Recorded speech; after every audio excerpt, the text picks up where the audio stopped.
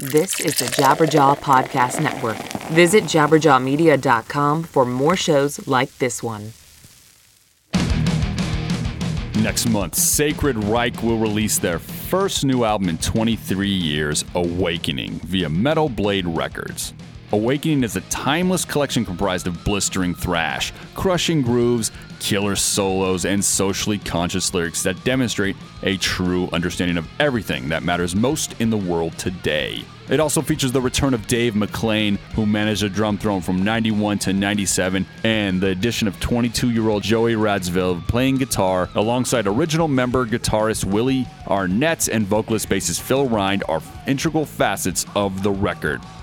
Pre-order your copy now at metalblade.com/Sacred Reich. One more time, the new album by Sacred Reich, Awakening. Go to metalblade.com/Sacred Reich today.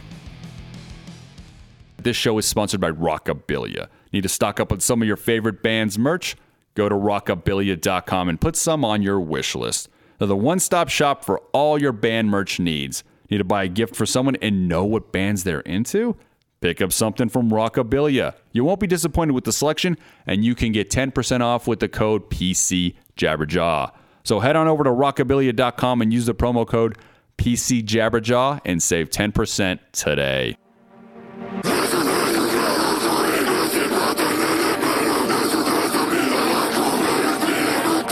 It's the Metal Sucks Podcast with your hosts Petter Speich, Brandon Hahn, and Jocelyn Sharp. Metal Sucks Podcast. Hello, friends out there. It is I, your host, Petter Speich. I am always joined by... Hey, buckaroo. It's Brandon Hahn, and you can follow me on Twitter, Facebook, and Instagram at Mr. Hahn Comedy. And... Jocelyn Sharp. You can find me on Twitter and Instagram at Jocelyn Sharp. I apologize for that and. That was crazy. That was a lot. That was a lot.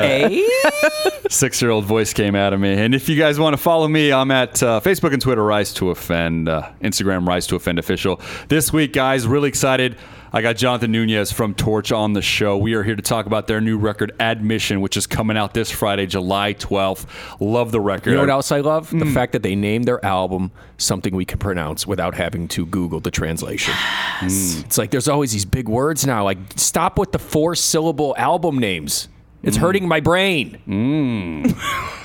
If anybythody understands my pain, it's the guy going, Pete's caveman grunt. It's the guy that has to read them. Mispronounces everything. How about the guy that mispronounces words that aren't even that hard to pronounce? Yeah, right, yeah.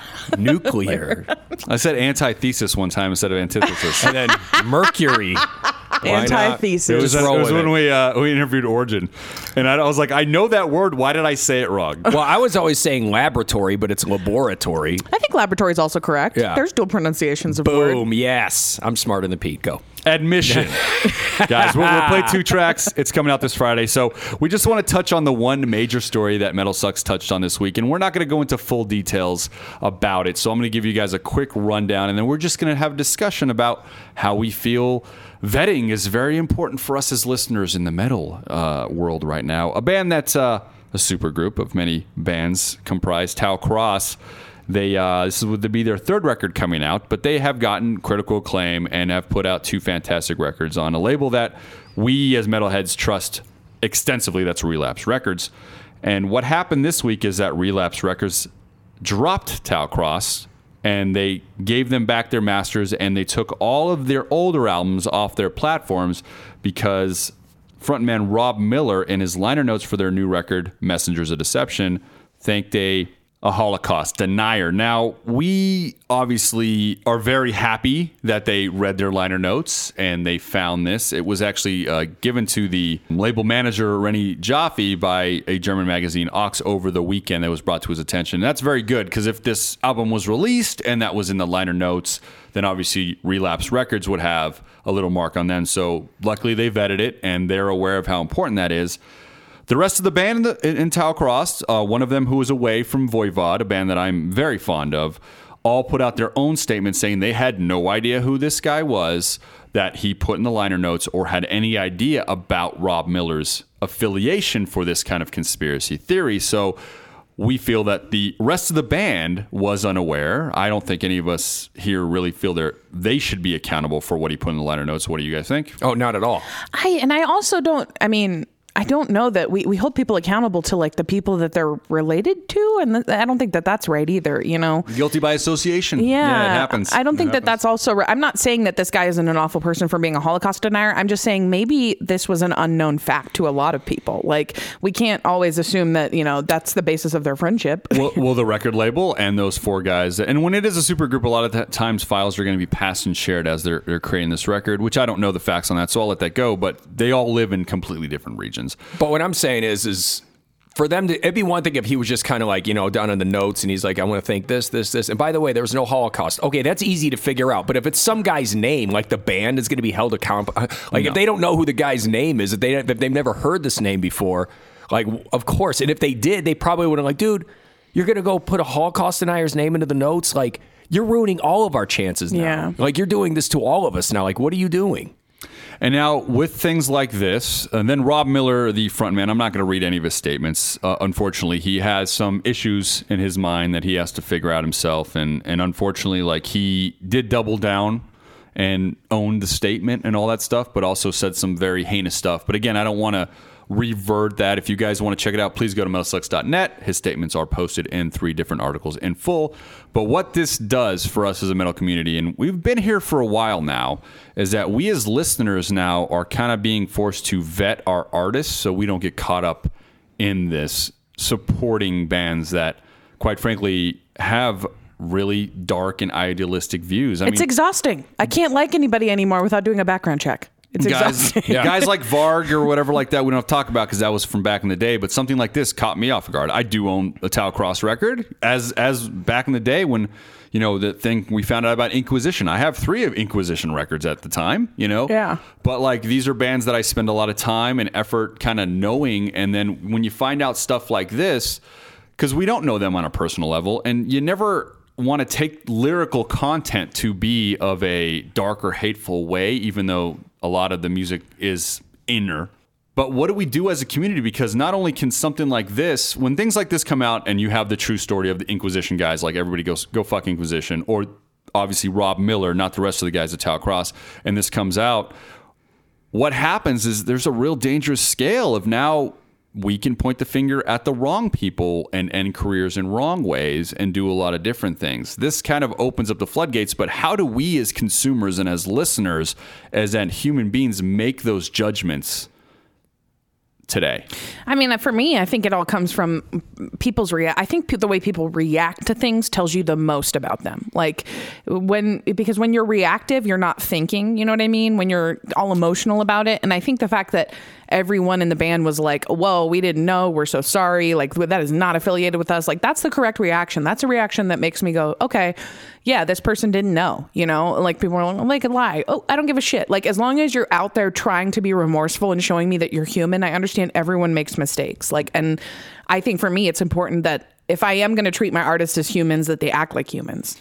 Are we allowed to say people that are Holocaust deniers? Obviously, Rob Miller wasn't around when the Holocaust occurred. Or the false flag people that say these shootings that are happening are garbage? Or yes. Actors garbage, or whatever like that. Terrible. No, I mean, are we allowed to stop giving them maybe press, ignoring them, and saying that there is a mental health condition for someone to pretend they know something when they've never actually been there or seen anything or be a part of that, and just go through the internet and say, I know something? Are we allowed to consider that a mental health thing, or is it something that we should just publicly attack and shame? I think because of the internet, it's mixed bag. You know, there's a lot of conspiracy, and, you know, I don't want to be disrespectful. There's a lot of people who have, you know, these ideas about, you know, things that have happened in secret in our world, and they have these conspiracy theories that they believe in or don't believe in or whatever. And I think that there is a percentage of them that are mentally ill. There's a percentage of them that are struggling just to be a part of the everyday society. But I also think there's a percentage of them that are just trusting, gullible people who were duped by a friend or family member. And that's how I feel about Away being in this band, because that's why I bought the first Tau Cross record. I know he's not at fault, but right. I own that record because of you and Voivod Away. All right? Yeah. So anyways, but that's what I'm saying. There is like, I'm going to take whatever that guy's doing and be like, I you know, vouch for he did his vetting.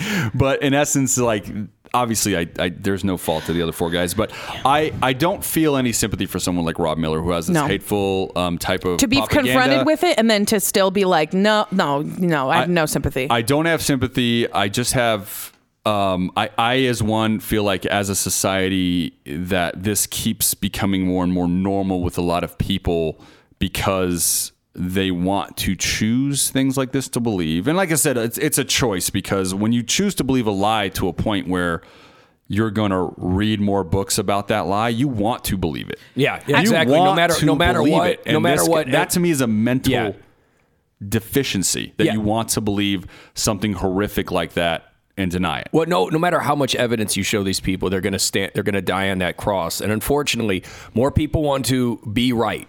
That's all the internet is about. That's all it feeds into, is those people that just have to be right. And no matter what, doesn't matter if they weren't alive at the time, doesn't even matter if they've even visited Holocaust sites, they're still going to go, oh, they just erected that just to trick us. They're just holding on to this lie. They're just white knuckling this lie. Unfortunately, the government has been caught red-handed lying to us.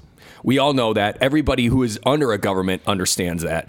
But the problem is they think that just because they got caught lying to them on this one time, now everything is a lie. Now every major thing in history is a lie. They're just doing this to keep us in check. And unfortunately, like, nobody really knows unless you were there. I think where is comfort in that paranoia? There is none. There is no comfort. So it's that's what I'm saying. The comfort is spreading it. In this world. They can't process them in this world. They can't accept that this world hasn't always been the world. Right. And there was a time where the world was a very, very dark place and things weren't exactly on the same scale of humanity. You know, like, you can go back to many different generations, but the fact, if you didn't live, I'm not going to use the Holocaust as an example, but if you didn't live in the wild, wild west of the 1800s, quite frankly, you can't say what it was like. You have no idea what it was like.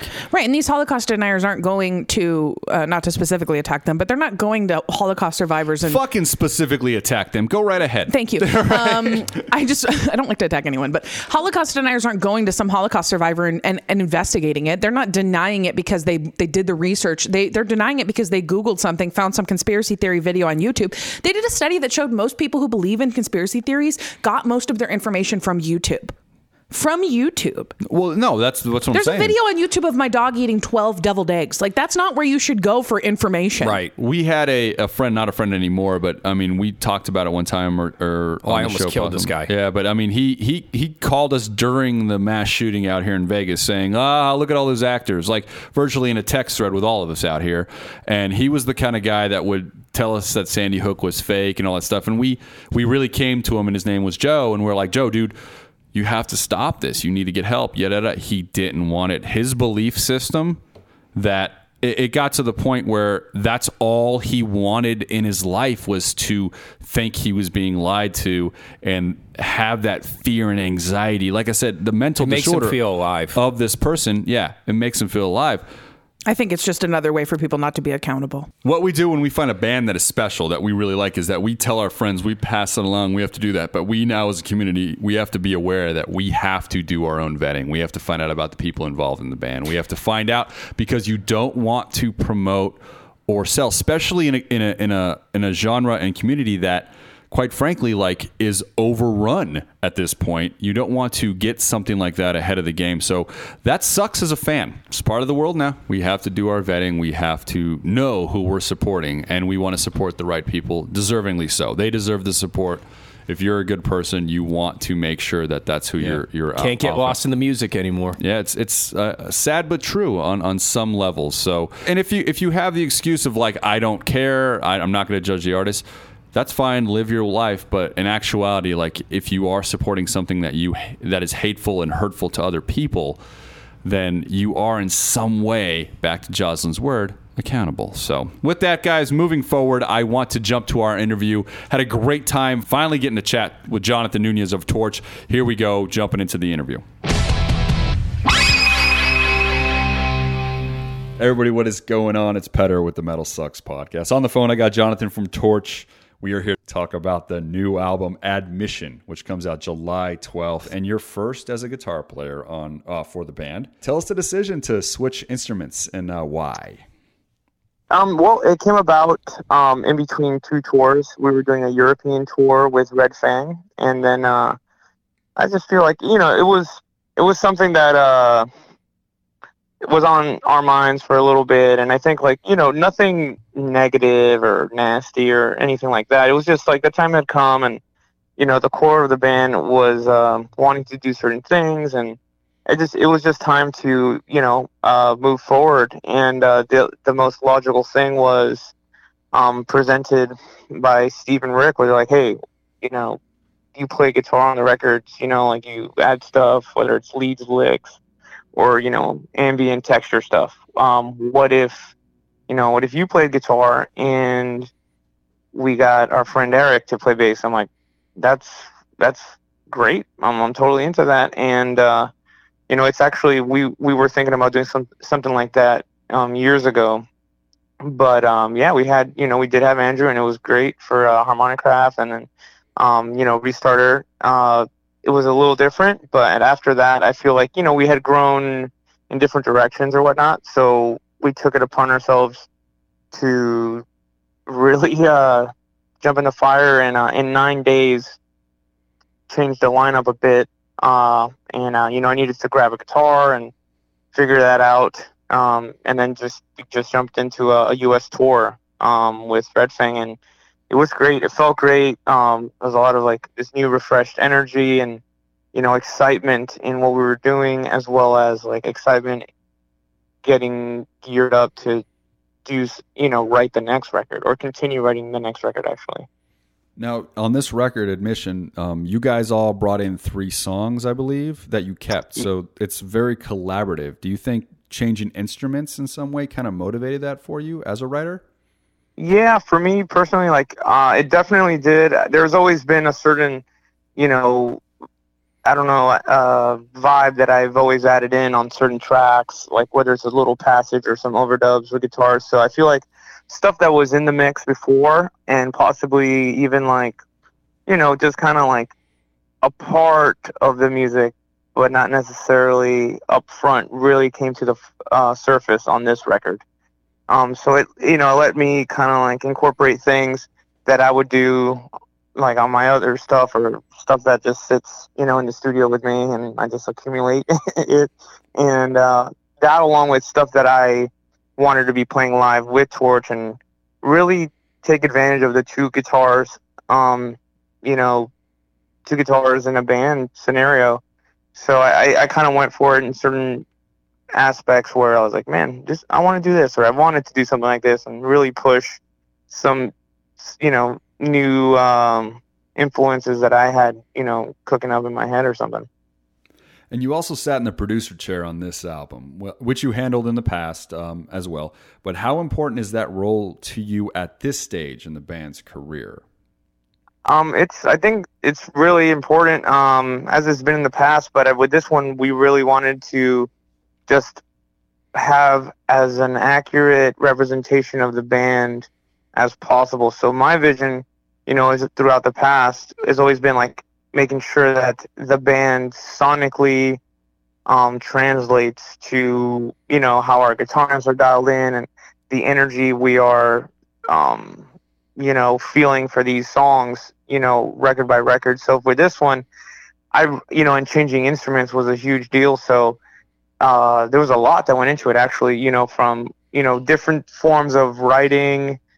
We wrote some of it in like Miami, the West Coast, Gainesville, Florida. One song I wrote was put together before a Gojira tour in Grand Junction, Colorado. And throughout this whole process, I actually, with my partner in an amp, pedal, and cabinet company I have, we developed guitar amps, pedals, bass pedals, to really capture like the depth, detail, and true voice of the instruments and the tunings that we were using and are using. And so it was like I wanted them to be captured in a very honest way, where it would translate to a listener that would hear the band live, who would pick up a record or CD, whatever format people are into nowadays, and pop that on either that night or the following day, and get as close to the same feeling that they got when they saw us live. And that was my like destination with this record. I wanted it to translate as close as possible to what we sound like playing in a room together. and have, the nuances of our personalities coming through the instruments and let the songs breathe, be more dynamic, and also never, you know, pushing back the essence of the band. You know what I mean? Like by flattening out and over compressing and doing certain things production wise that would hide what the sonic experience is when the band plays live. So that was my goal, and to have something that isn't harsh and expands with volume. As you turn it up, this record will sonically engulf the space you listen to, and it won't tire your ears out, so you can spin it again. You can listen to it as loud as you want, and it just holds together. There's, this very musical aspect to the mix, and it all goes, from the guitars we played, the equipment, the recording techniques I use, and all that. So I'm really happy with how it turned out, and the mastering, took that and preserved it, and heightened the feeling that I was chasing, which is ultimately why everyone felt very comfortable having me do everything this time around. And you mentioned that the album was written in different locations, because you guys do live in different regions of the States. Now, for you as a writer, and maybe the other guys in the band, if you want to talk for them on that as well, do you like writing songs at home in a comfortable place, or is it okay to be in a different place and feel a little less comfort when writing? I think there's definitely benefits to both scenarios. And for us in the past, ideas can stem from something you play at home, or sometimes something that's done in the moment, whether you're feeling inspired or frustrated. It can go either way. So with that being said, like, I feel we all had songs, or at least parts or riffs, ready, regardless of what would happen, in the moment while traveling to like different places, or even if we were the ones in our hometown for those writing, segments. It's always a plus to have stuff ready, and like we've gotten to the point where the demos will literally have all the instruments, mapped out, and like you're literally hearing the song as pretty much completed. But I feel like with us, the excitement, grows when everybody adds in their flavor to it. And I think we actually write anticipating that, we can have a song completely, written 100%, but someone might be like, hey, why don't we cut the rhythm here, or the rhythm section can do a halftime or a stop and start. And, things can start really getting just more exciting, or sometimes like, yeah, that's done. So I think like having something in the back, like, it's like you have something in store for any sort of like break or kind of when there's a lull in the writing process. But I feel like that's when things really come together, when there's like a little bit of like, okay, we finished a song, now we got to do another one, because we don't live in the same city.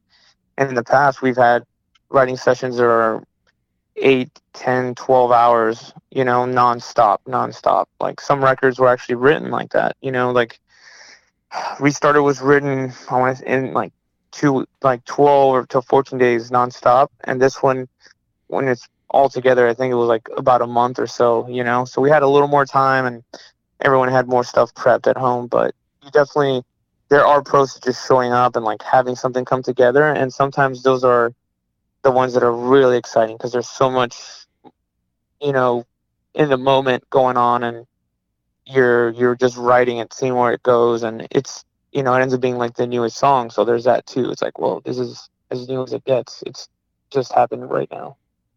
The magic of the energy right Yeah. away. I like that. Yeah, it's very true. We've all felt it either in some form, I think, as humans. You just feel this energy you can't explain, and especially in creating. So one thing I always want to bring up with bands that I think are very good with their fans and putting out records and vinyls and stuff like that. You guys do put out a lot of limited edition vinyls and splits at different times of your career. Now, tell us a little about the financial side to get these out, and if it is profitable for you guys these days. Yeah, I feel like, when you're working in our scenario, like we, with a record label and whatnot, like there's a budget that's, agreed on, and, you go in and you sign your contract and all that, and, you budget it out. And sometimes you really stretch the budget, and sometimes you deplete it, you know. But with us, like, I guess, like, we're so used to the process at this point that I feel like we come out, or we're able to record our record, get the mastering we like, and, obviously compensate ourselves for the time we're taking out of our personal, like, I record bands, and now I have the equipment company, so we're cranking out pedals and cabs and heads, and, all this stuff takes up time. A drummer has a print shop, so everybody, is literally stopping their, their job, their life, in a sense, and taking the time out to write this. So you're kind of like, you need a little bit of, either you save up for it, or you get you have to budget that in to your recording budget, and you're literally working for future pay. You know what I mean? You got to put in the time writing it, put in the time recording it, and then wait for everything of, whether it's the PR or the manufacturing of the record and release date. And then once you hit the road, then you can start, financially recouping what you've put or into it, or what you sacrifice going into it. You know what I mean? Because whether you're not working or you're investing in it, they're both investments, one way or the other. So with splits, there's a little more freedom, where, like, we've done a few, so it just varies on what you want out of it. I think it's cool when bands go for different, aesthetics sonically, on certain releases, whether they're like EPs or singles or splits. But those, I think you can just go into it, and it's a faster process. You know what I mean? Like, whether they're covers or originals, there is kind of, I guess, at least for us, a little less, I don't want to say thought, but less stress, because you're not taking on an entire record. This is like, yeah, man, these couple songs, we're writing it right now, and we're in the heat of the moment. Let's just track it, and it's a fun thing. It's almost like it's a light, investment, stress wise, because you're just gonna do one or two songs, and it's fun, it's cool, and you put it out, and it's not your record. You know what I mean? Like, the record is the record, and it's gonna be what you're gonna tour on for, forever essentially, but at least 2 years nonstop on it, or 3 or so. So the splits and all that, they're like kind of like fun. Like, they're just a more fun version of the record, because it's shorter, it's faster, less stress, less money, But it's definitely a fun thing to do, and people that collect records or want songs in between releases enjoy it. And sometimes there's those people just screaming for those songs, the deep cuts live, and that's always gratifying. Absolutely, yeah.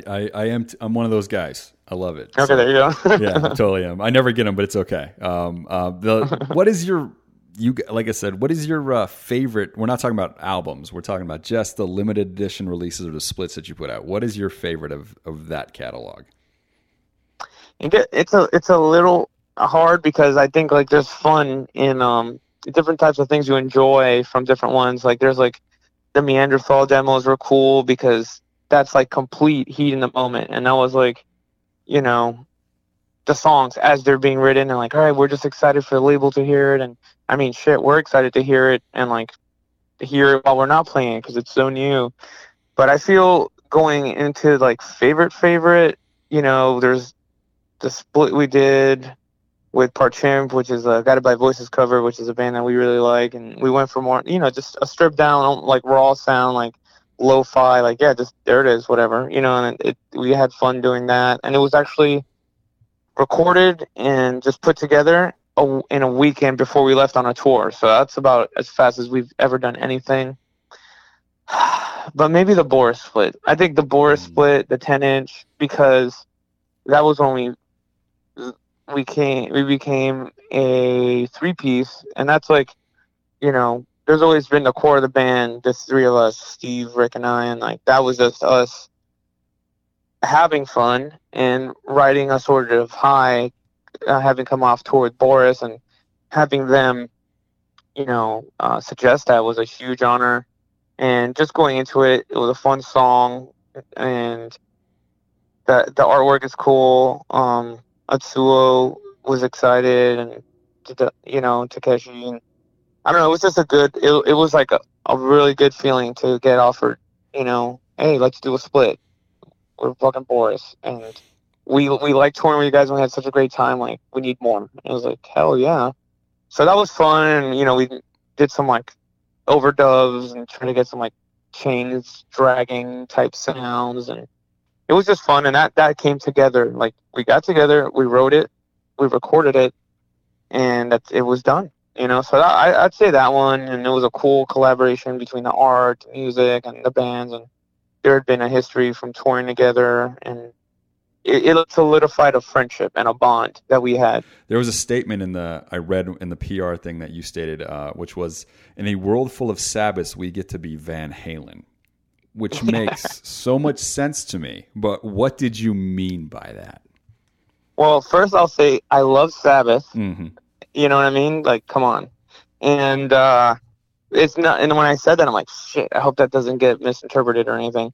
But I just feel that there's some bands that get to just do what they do, and you can. And I mean, Sabbath is no exception. But I feel like it's not their fault that 20, 30 odd years later, like a bunch of bands honed in on certain aspects of their sound and just kind of like rode that and are continuing to ride that, and that's cool. But I guess that statement directly relates to us, not fitting into that mold exactly. And yeah, we can go in and out of it, sure. And there's certain things that we love and are, can be considered very Sabbath-esque. But the fact that, like, I think that even the earlier Van Halen is what I'm referring to, where they like went in and out of like rock and roll, kind of like punk. There was some experimenting with like synths. There was like, they can be serious, they can be funny or happy, they could write a ballad, they can be fucking heavy, like big sounds, or ranging from like, busier, compositions to like just straightforward rock and roll. And it's kind of like, I don't want to say a carefree attitude, but just an honest, in the moment attitude that I think completely that appeals to us. I mean, as kids growing up, we were just like, fuck yeah, Kiss, Van Halen, Sabbath. But when people try to like shove you into a category and like put you on a shelf and like lock you in, it's like, no, that's, I mean, are you hearing, are you listening? There's just so much more to certain bands than what they can get perceived as, or locked in, because I feel that we can go from, even live, I think that's what makes it fun. It's like it's been described as a journey. Like, holy shit, that was a fucking journey, because it can go from uplifting and heavy to super heavy and I don't know, mean, if you will, aggressive, and sometimes shoegazy and ambient, and driving. So there's like so much more than just like a gallop riff or kind of like a southern scale based song or something. It just feels like a little bit just incomplete of a statement or a description to call a band like us this or just that, and that's what I refer to, like, as like being, we're just a loud rock and roll band, there's a lot more to it.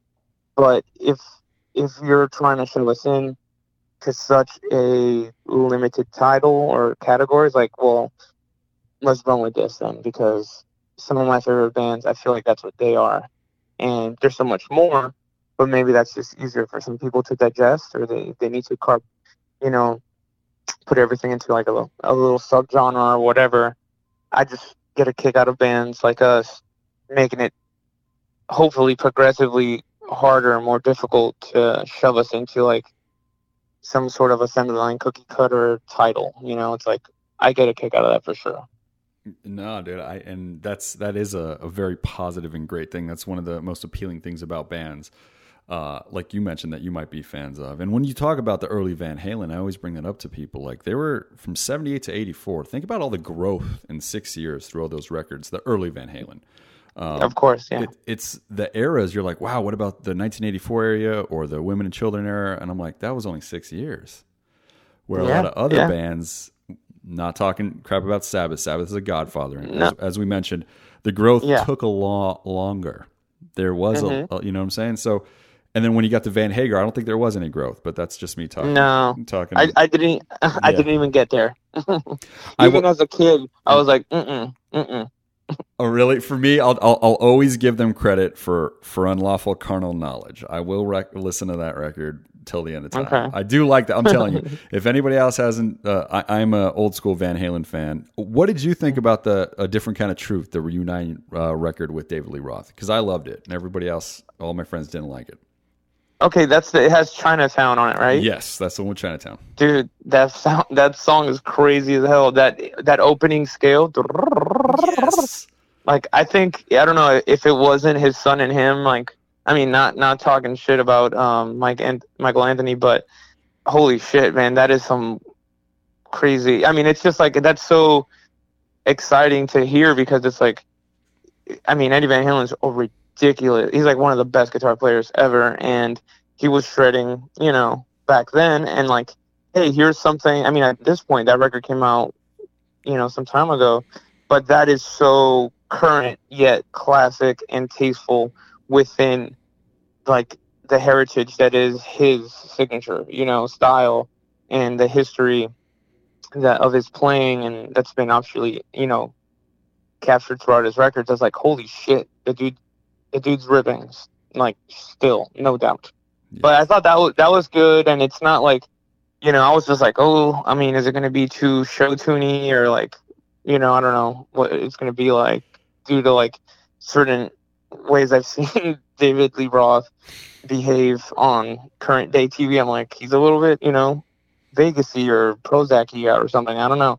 But that, I think there's at least a couple. I haven't listened to that in a minute, but there was at least 2 songs on there that I was like, yeah, these are jams, Dude, revisit. Yeah, Tattoo, I think, is the first single, and that one's not a jam. But yeah, no, I was like, why? Why did he do that? Yeah, like, there's these other 2 were the shit. Yeah, there's like, so that's probably the worst song on the record, which, to be honest with you, and that was the first. But I think everybody kind of wrote off the record because that was the single, and man, that was a mistake. Anyway, sorry, the Van Halen love. Did you like Black Sabbath 13th? Because I love that one too.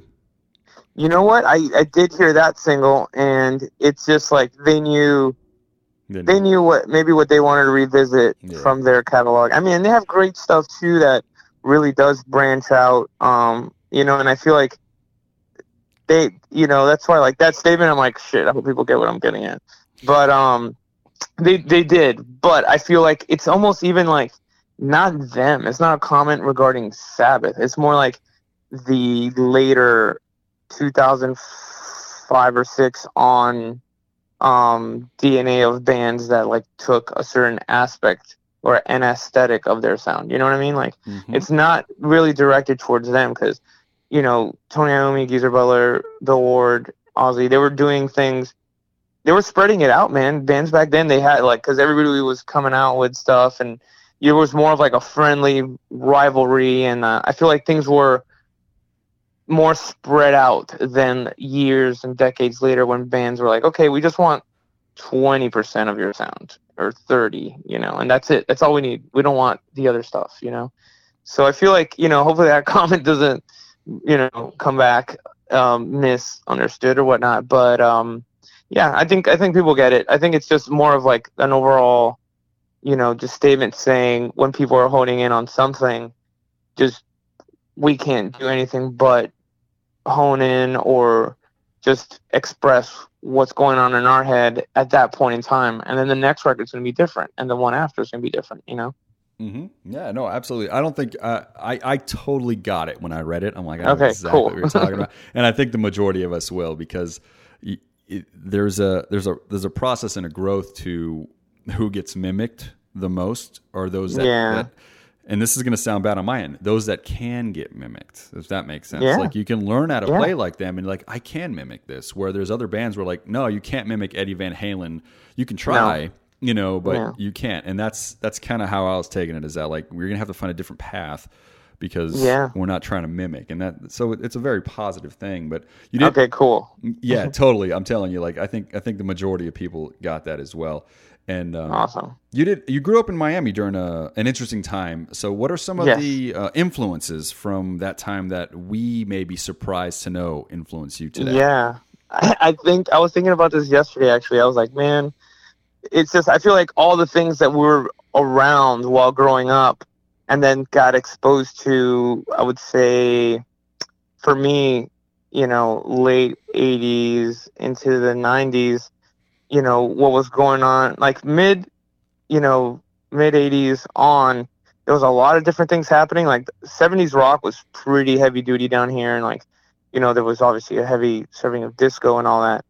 But, by the time I was like coherently listening to music, I guess I could say, it was on the radio. Like, I was listening to like, Hispanic music, Latin music, mainly what my parents played, just like any other kid. But I was exposed to like a lot of synth-based music, so all this synth-based music had this like boom, like this body, this low end, that glow, that curious sound, for a child. Like, what the hell is that? So I was hearing things from like New Order, Duran Duran, Two Live Crew, Kraftwerk, freestyle, Miami bass, and then classic rock. And then fast forward to the early 90s, there was, holy shit, what's this metal stuff? You know what I mean? It was like, I was into oldies and stuff like that in elementary school, so pretty innocent child. And then I heard the whole grunge things, happen and exploded. And, I hadn't really tapped into underground music yet because I was like a child. And so, like, got into the grunge thing, but I had older friends that immediately were like, hey, kid, we're advanced. Check this out. And then it was like, holy shit, thrash metal. I'm like, this shit is pissed and fast as fuck. This is awesome. And, they were feeding me stuff. And sometimes they would give me shit like, hey, man, you just like this because we like it. I'm like, hell no, I'd like it because this. And I would like elaborate as a child. And I'm like, all right. And once I got, then it was like the thrash metal thing. And then it was interesting to actually revisit, like classic rock, but I guess with a different set of ears, because I was starting to like really listen to the sounds, and I was in like 5th grade or something, so I'm like picking up on like, I guess the like the sounds, the sonic identity of these bands. And fast forward to 6th grade, I went to like a laser show, probably like the only person not on drugs in there, and a little 6th grader, and like hanging out. And it was a laser show, and it was like a Hendrix one, and I was just I might as well have been on drugs. I was just like completely engulfed in this. I was like, whoa. And the visuals and the sounds and the saturation, the sounds were bigger and like more driven than the metal stuff. So I went back and listened to the metals. I'm like, man, some of this stuff sounds a little like smaller, a little more like the guitar sounds are scooped. I mean, I didn't know how to describe that back then, but I was like, man, I got to go back to the laser shit. That thing is, that's a gateway. So I think I went back and I saw like Zeppelin 4 was like completely revolutionary, and I bought the tape. I went back for a Pink Floyd, and I was like super introspective. Again, this is all as a sober, like, I don't know, 11-year-old or maybe 10-year-old or something. And I don't know, that's when I really got into sounds. And I remember riding the truck with my dad one day, and I was like, it was like Unchained or something was on the radio. And after the song, I'm like, man, I think I want to play guitar. I was just thinking out loud. It wasn't even like asking, hey man, can you like help me out or something? But I think I want to play guitar. And he started laughing. There's no musicians in our family that I'm aware of. And he was like, "You want to be like those guys?" And this is like Miami Hispanic Cuban culture. It's like, you know what I mean? It's like, so I was coming out of like left field with this shit. Like, what? You're gonna play? You can do that? You think you can do that? Like, it's so far removed from like all the kids I was growing up with. Like, it just wasn't what was, what was popular, or something you saw consistently. So it's like, all right, tell you what, let's get you an acoustic guitar and take it from. I'm like, ah, shit. I'm like, I want the electric one. He's like, yeah, but you might not like it, and then it's whatever. I'm like, all right, deal. So I went and I got in like 7th grade. I got a guitar class, and my mind was completely blown when I went over to my friend's house. A friend I had just made in school. We walked over, and he had this like knockoff Les Paul and a little crate amp that had like super 80s sounding distortion. And he was telling me like he played guitar. I'm like, what? He's like, yeah. I'm like, shit. I'm like, man, can I check it out or something? He's like, yeah, come over. We'll go after school. Like, no one will be home, so we could turn it up. I'm like, oh man, this is gonna be awesome. So I went over. This kid played 4 chords, and my mind was shattered. And I was like, can you show me how to do that? And he's like, yeah, it's super easy. I'm like, just show me those 3. It was like E, F, and G. Like, he just played that, and I was like, my whole universe imploded. I'm like, you're a child, and you just did this, and it sounds like that. How do you do that? And he just showed me that, and I'm like, dude, I just need the chords. I don't need to learn anybody's music. I just want to play. I'm like, I'm just fascinated that your hands could make that sound.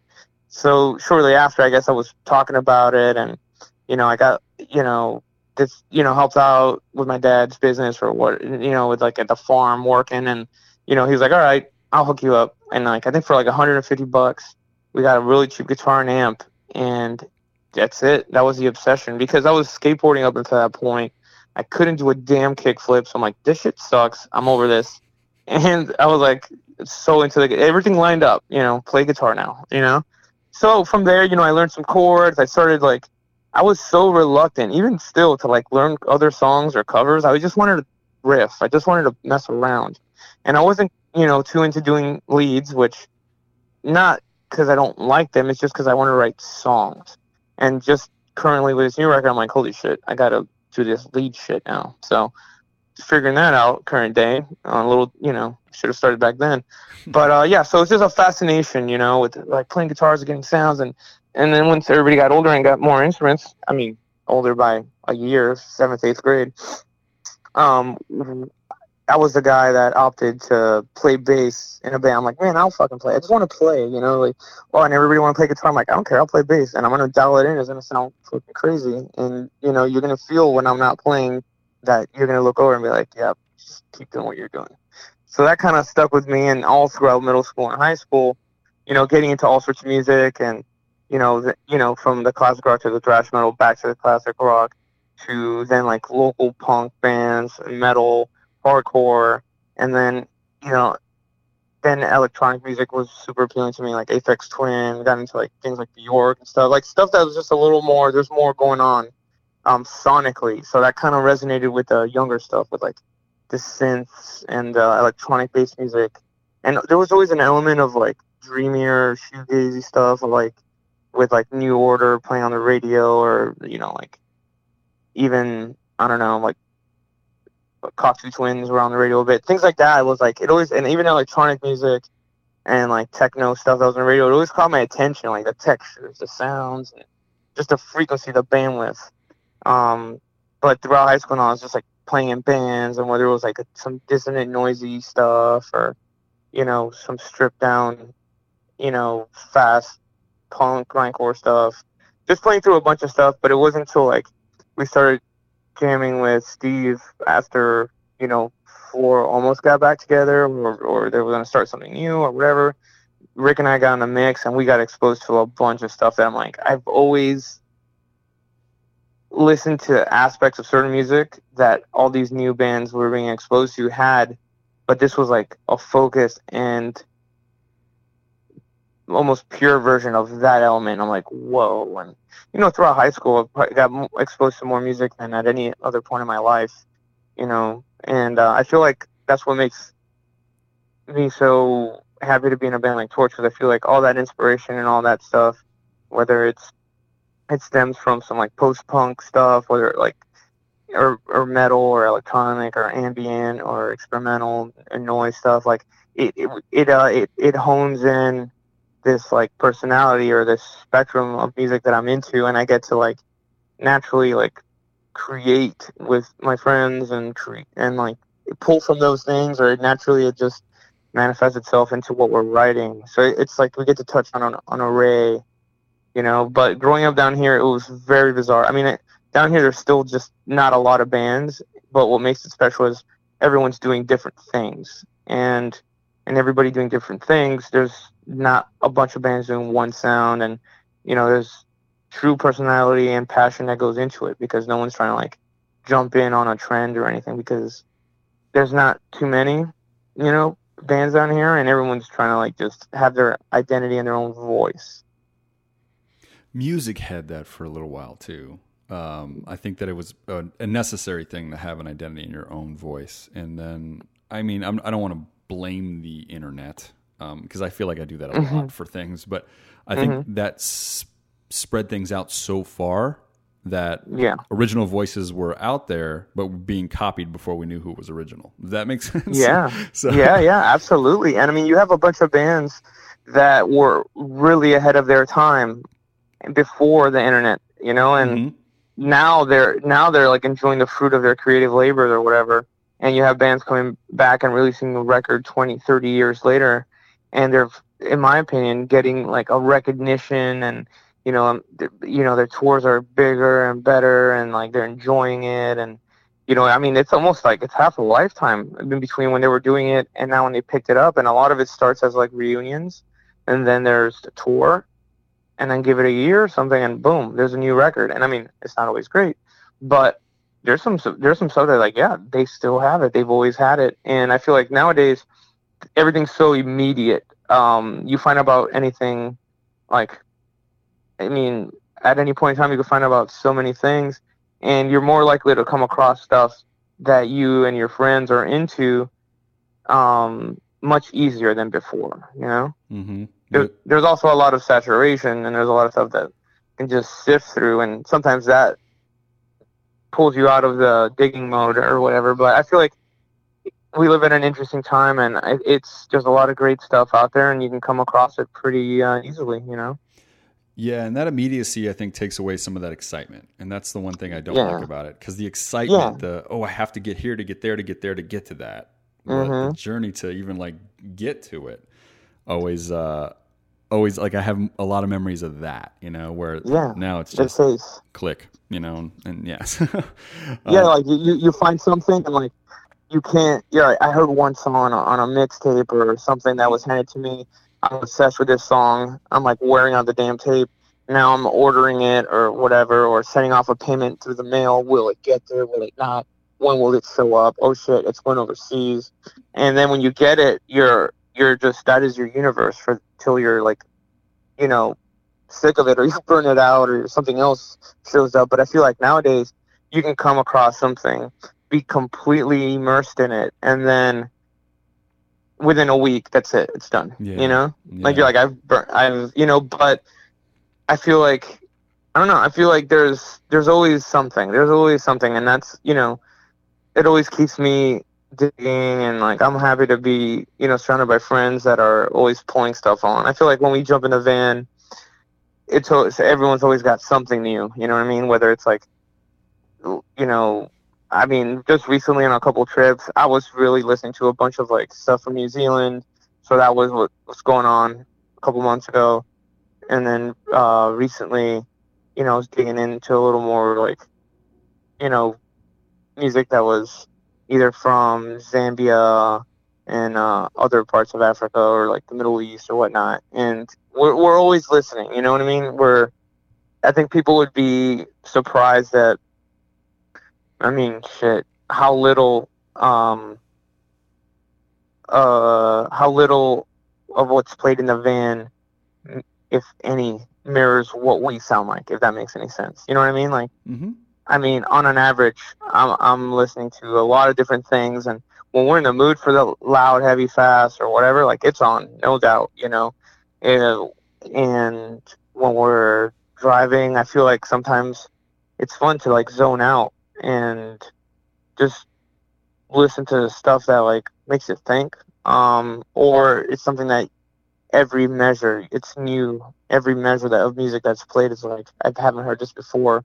Where is it going? I cannot really predict where is this headed, and that's exciting. And oh, have you heard this or this and that? Or I mean, I think at this point we're the type of people that like we just start playing it, and like we're into it, and individually that is. And then if someone digs it, like, hey, what is this? What it's always that. It's almost like this forever teenager shit where like you play something and like you wait a little bit and like, man, I don't know this. All right, I gotta ask. I'm like, hey man, what are you playing? What do you got going on here? And so it's kind of like a fun game, It's like it is, but it isn't, but it really is. No. But in the end, we're exposing each other to new music, and it's exciting and it's fun, and it's like it definitely helps with the drives. I'll tell you that. Yeah, dude, I know exactly what you're talking about. Old friend, new friend is what I call it with music. If I want to listen to my old friend, I'm gonna, let me throw High on Fire, and let me just listen to an old friend. Let's just be good. Yeah. But then let me try to make a new friend. It's a journey. You're like, we connected. Yeah, what's gonna happen? Yeah. And sometimes you roll the dice on something, and you're like, you play it, and you're like, you might have not really dug in. So, if you're not trying to switch every single song, it's almost like you might have the van might be bumping and people are into it, and there's always that like, oh shit, is the next song gonna be good, or am because there's always a chance that like it's a one track type of thing, and then the other ones aren't really there, and then you don't want to be the guy that gets bumped off the stereo or something, Yeah, I completely get it. There's a band, it's actually, when we were talking about the 90s, there was a band that, and back in the day, people got to realize, like, we couldn't just Google it when we heard a song, so... or Shazam it, or, like, be the cool guy. Exactly. Shazam it, stay quiet, And I heard a song it was in a movie or a trailer or something, and I couldn't figure it out, and it was that band Curve. I don't know if you remember them from the 90s. I think they... Curve? Yeah. Yeah, I know the name, but I don't know that I've ever heard them. And so it was this one song I heard, and I can't remember where it was, but I could not locate who that band was. And we're going to like 94, right? And then 97 or something like that, I hear the song again in like another movie trailer. And at that point, I could locate it. And I remember like I'm like, this was a 4-year journey to get to this tape, right? So I went and got the CD. I think it was a cassette tape at the time, because back in 97 or whatever it was, you still can pick one or the other, and I would always pick tapes for new stuff because I might not like it. It was cheaper, right? Cheaper, totally. You're on a budget, right? And I remember I'm like, it didn't speak to me. It was just that song, but the journey was fun, Yeah, man, and it's awesome because you probably would come and go with a thought. It was like, damn, or like you might hear something that triggers a memory. You're like, shit, that song, still haven't found it, and years later, boom, there it is. Yeah. Like, oh shit. And like sometimes, it's happened. One thing that's not really related, but you kind of get the same like holy shit feeling in a way, is when you hear a song, and then years later you hear it again, and you're like, man, you start jamming, and you realize that it's actually a cover, and you dig back. And sometimes you heard the original first, because you're like, when you hear it again, you're like, man, it's a little different. But sometimes it's so far, apart from each other that you can't tell. And you're like, holy shit, look at these. There's all these versions of this song that's been covered, and I heard the original, or I don't know. There's just so many like interesting like roundabout ways of like finding a song. But I guess nowadays we have it pretty easy. But even still, there's a song recently that I was hunting at a record shop in Tampa, and it's like, all right, this dude might know if I just describe this, but it's a song that a friend showed me a while back that was a part of, and I'm almost remembering the name of the podcast. It was based in Austin, and there was this one song that predated so many fucking like heavy bands, just on this one song. And I remember I've found it before, and now I've lost it again. But it's a song that's so good, and the lyrics, the chorus is like this dude like yelling "primitive man." It's just like, it really. I know I'm not the only one that heard that, and I think other people heard it, and they went straight to band practice with it for sure. but it's such a great song. It's freaking heavy. And yeah, it's like I've only ever heard it off that podcast, and then I think at a certain point I found it on YouTube. I don't know. It's just, the chase, man, the chase. And like maybe I don't want to find it yet. Maybe I want to, you know what I mean? Like, because sometimes you go back and you're like, yeah, it's just the chorus that's really good. The rest is just like filler between the chorus. But sometimes it's these tracks that are just nonstop, just killer, Yeah, no, absolutely. But you nailed it with the chase as a music Yeah, fan. man. Like, yeah, I love the role of being a fan and trying to chase it and catch it down, and then see what the members are doing now. And because it's very rare that a classic or a great song that just immediately grabs you and doesn't let go of you, those dudes or those dudes or women are not still doing music. It's very rare. They step away. Yeah. So everyone's always up to something, and maybe like, the one person in the band is not doing music, but they're doing some crazy ass performance art or sculpture or something. You can't just, once you get a taste and you play more than like a handful of shows, and especially if you get to like go on the road or, just get that feeling out of it, that creative hunger is always going to be there, and you're going to want to play, you're going to want to create. So sometimes they're not, doing music, but they're doing other things that are, a whole nother form of them expressing themselves. And I mean, it might just be something right up your alley, or at least something like, holy shit, that's so cool, or damn, that totally makes sense based off what they were providing for the band. Like now they're doing it visually and physically or whatever.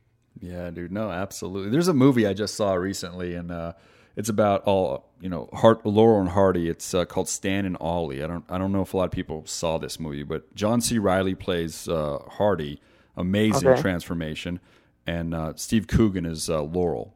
And it's called Stan and Ollie, and it's about their final tour in London before they had to retire. And it's this magic thing, like we were just talking about, is that like they don't care if they really die right now. They just know they need to do this, before the time is gone. And like I said, the movie got to me. It got me teared up. It was like a happy joy, though. It wasn't like a sad joy, but also hats off to the filmmakers. If you guys haven't seen it, it's called Stan and Ollie. Yeah.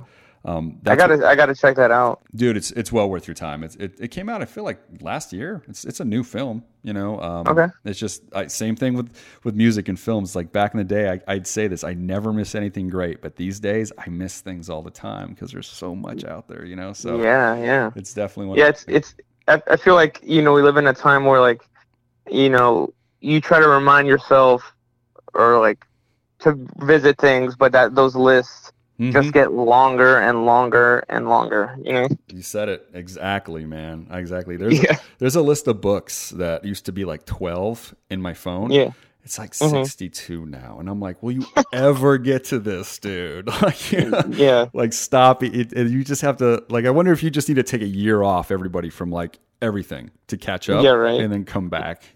But I feel that. Yeah, that's how I feel sometimes too. But dude, John, you had you on the phone for a long time already, man. But I do want to one more time bring up the record. Admission is coming out July 12th, guys. I'm so excited about the record. I've been listening to it all week. It's fantastic. So I can't wait to make the people hear the song. We're gonna play a track after that, and then you guys are going on tour with Baroness and. I think you're going to play a couple shows with Wear Your Wounds, which I don't know if you play a lot and all that stuff. So it's going to be an exciting summer, man. Yeah, I don't know if they're that busy, but it's going to be like a good run with some friends. We haven't toured with Baroness since 2006. We did a 6.5 week European tour where it was both bands with all the equipment in one sprinter. Using a Garmin GPS to get through Europe, UK, and Scandinavia. So that'll be fun. We've toured with certain, almost, more than half the Where You Wound guys before. We've toured with Converge. We've toured with Coliseum with Chris Maggio, the drummer, was in Coliseum. We've toured with Clouds. Maybe twice or at least once, but it was so much fun that maybe it feels like it was 2 times. So Adam from Cave In is also in that band. So it'll be fun. And then on the southeast leg we'll be with Horrors, which we've done a tour with them in Red Fang. That was my first tour on guitar, so that'll be fun. But yeah, this is we're working on some other stuff that'll come after that. But I'm just really excited to play these songs on the road, and just really have them come to life for people to like really absorb in the flesh, and just really share the excitement and the chemistry that's going on with amongst the band members and on stage, because the runs that we have done with Boris Gojira and some headlining stuff, it's been really receptive. Even as early as like the first show with Red Fang, we had our friends John from Red Fang run downstairs at Slim's in San Francisco, and he was like, "Whoa!" He goes, "That just happened. Like, you guys were a different band 9 days ago. Like, you fucking pulled it off. I mean, we knew you would, but what? Like, I'm excited." That day, he just stopped and he's like, "I'm excited," and he just like, sure, you look to the side stage and he'd be watching. 9 out of 10 times he'd be there. Like, just like, damn, you fuckers did it. And there's just like we grew up together down here, so there's a certain vibe and just a connection and a continuity, and we're obviously eager to play our songs live. Like I said earlier, we put in the work, the writing, the recording, the mixing, the mastering.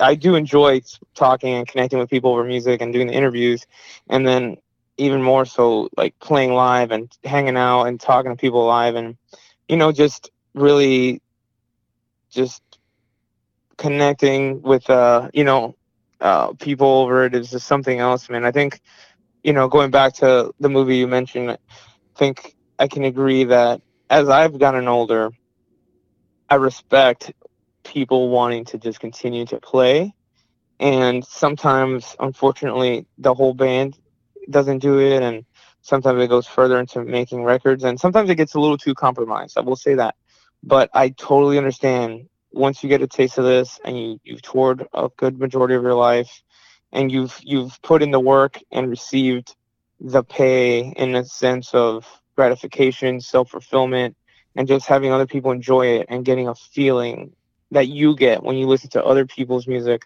or are an audience member getting that feeling from another band. When you provide that feeling for someone else while achieving a certain feeling for yourself, there's nothing else like it in the world, and that's what will keep me and the guys, whether we keep doing it together or it leads us down separate paths in the future. I'm confident we'll be playing music till the end, because there's just nothing else, that gives you this feeling of like, I don't know, like this fulfillment.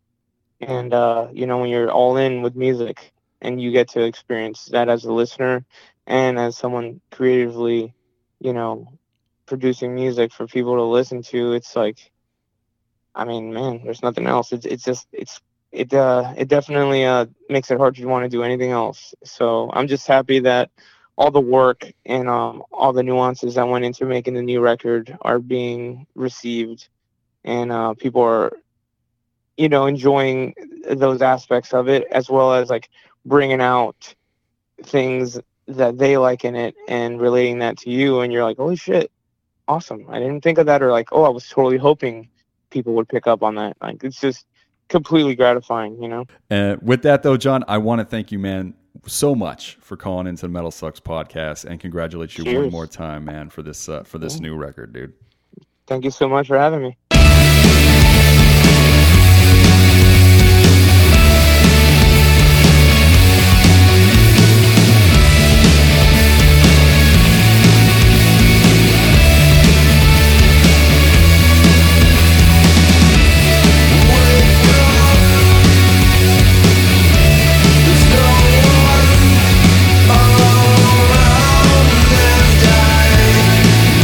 Find ways to hide.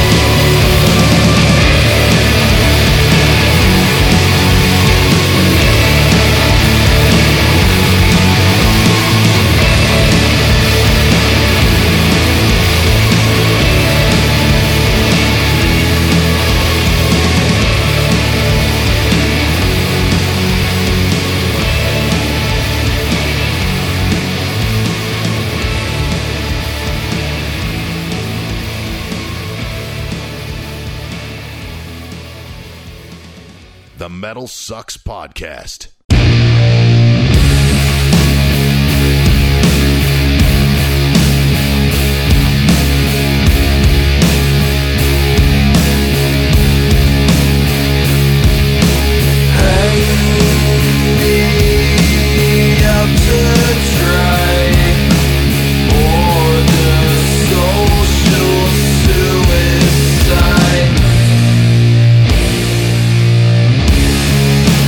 When